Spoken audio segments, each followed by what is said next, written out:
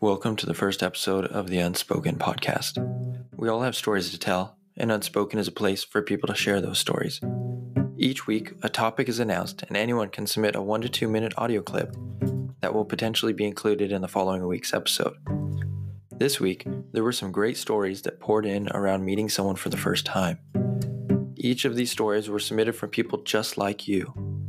I'm so thankful for everyone who got up to the mic and shared a story this week. Enjoy this week's collection of stories.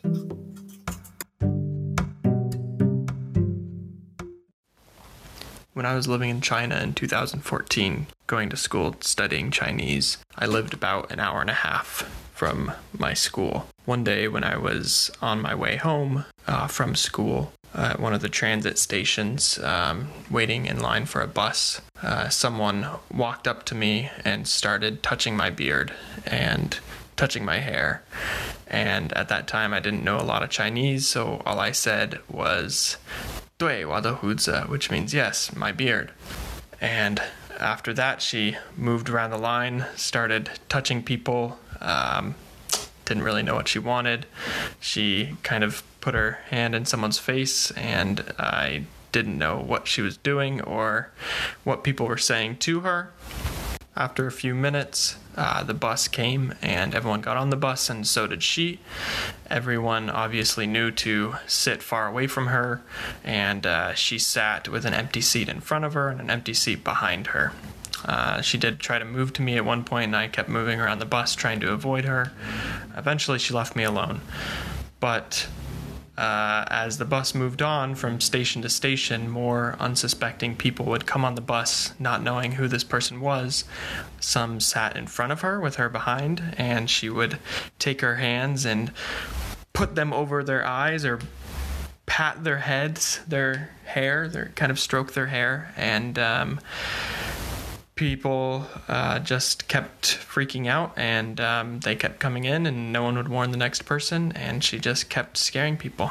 And that was probably one of the weirdest experiences I had in China.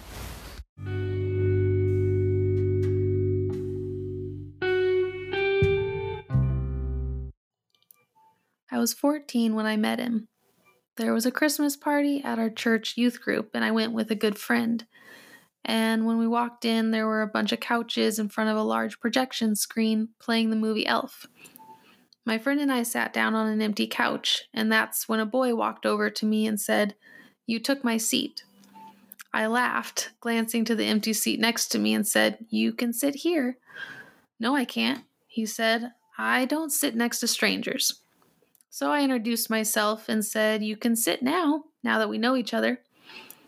He did sit down, and he stayed for the whole movie, and we talked a little bit. My first impression of him was that he was kind of cute and really weird.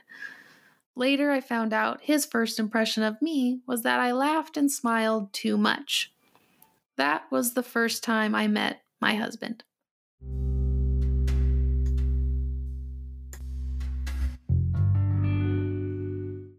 Okay, this is just one of those funny little stories, but honestly, one of the few times that I can actually remember meeting one of my friends. With most people in your life, they just, it seems like they've always been there, and that they seamlessly entered into your life, and you really don't recall the exact moment or initiation of friendship, but they're just there, and you're like, well, I think I met them in high school or something like that. But this friend, I do remember because it was kind of funny and a little awkward, but I think that's why we're such good friends now.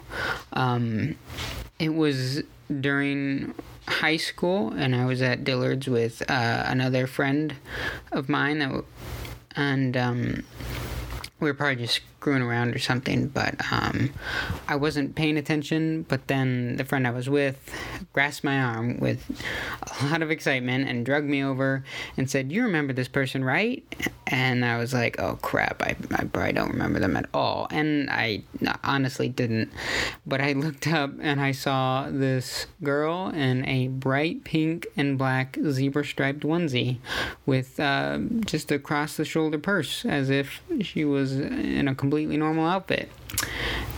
and I think I stared for a little longer than I should have, but definitely said nice outfit, and the conversation just kind of flowed.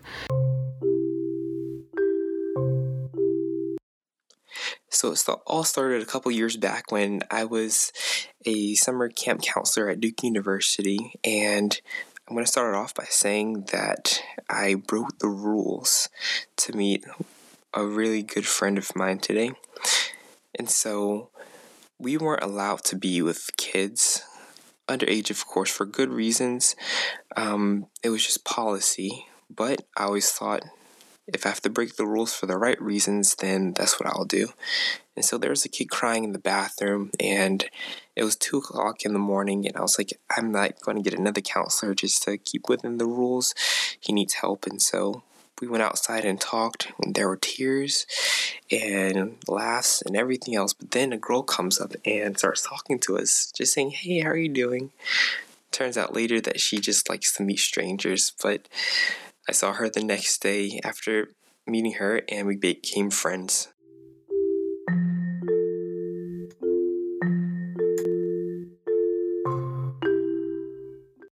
So this is a story of how I met my husband by asking him his passport number and kidnapping him to a trip in the south of China.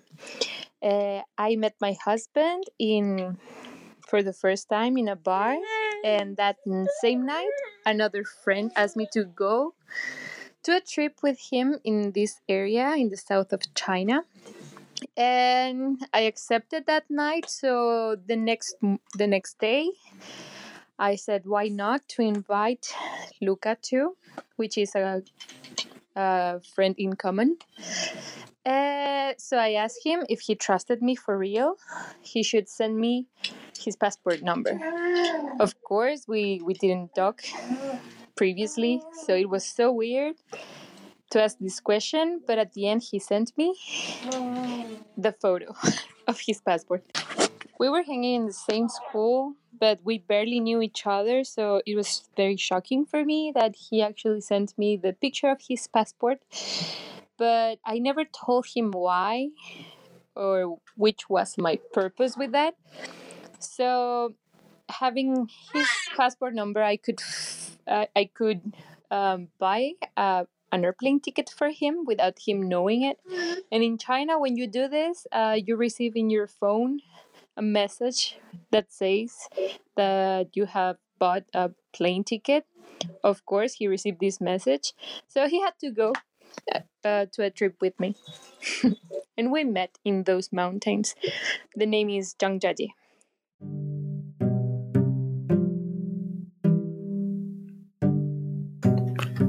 Thanks again for listening to Unspoken. Each week, a new episode of Unspoken comes out, featuring listeners just like you. This is a place to know and be known. This is our place to break down walls and stretch out our table. The topic for next week is talking about your favorite fort, maybe from childhood or maybe in adulthood. I'll start off the storytelling. I was around 9. The neighbor, Orville, had just passed away, and their house went onto the market. Within a matter of what felt like a few days, a moving van appeared with 3 girls around my age jumping out. In the following weeks, they unloaded so many massive cardboard boxes. The neighborhood kids and I couldn't wait any longer. We asked if they were going to throw away those boxes. They said, eventually the boxes would be thrown away, but if all of us want them, we can use them. So we took about 40 or 50 of these massive reinforced cardboard boxes, put them all next to each other, and we started digging tunnels through them. We included a bathroom section, a lookout tower, and a few beds. Unfortunately, the monsoon rains quickly ruined that fort. Well, that's my fort story. In the future, the topics won't always be so simple, but for now, we're just warming up and working out the bugs of running this kind of podcast. So what are you waiting for? Share your story verbally on our anchor.fm page, or send a voice message to nolongerunspoken@gmail.com. You can find that email address in the description down below. You can find the Unspoken podcast wherever you listen to podcasts, and our social media links are in the description below. Until Until next time.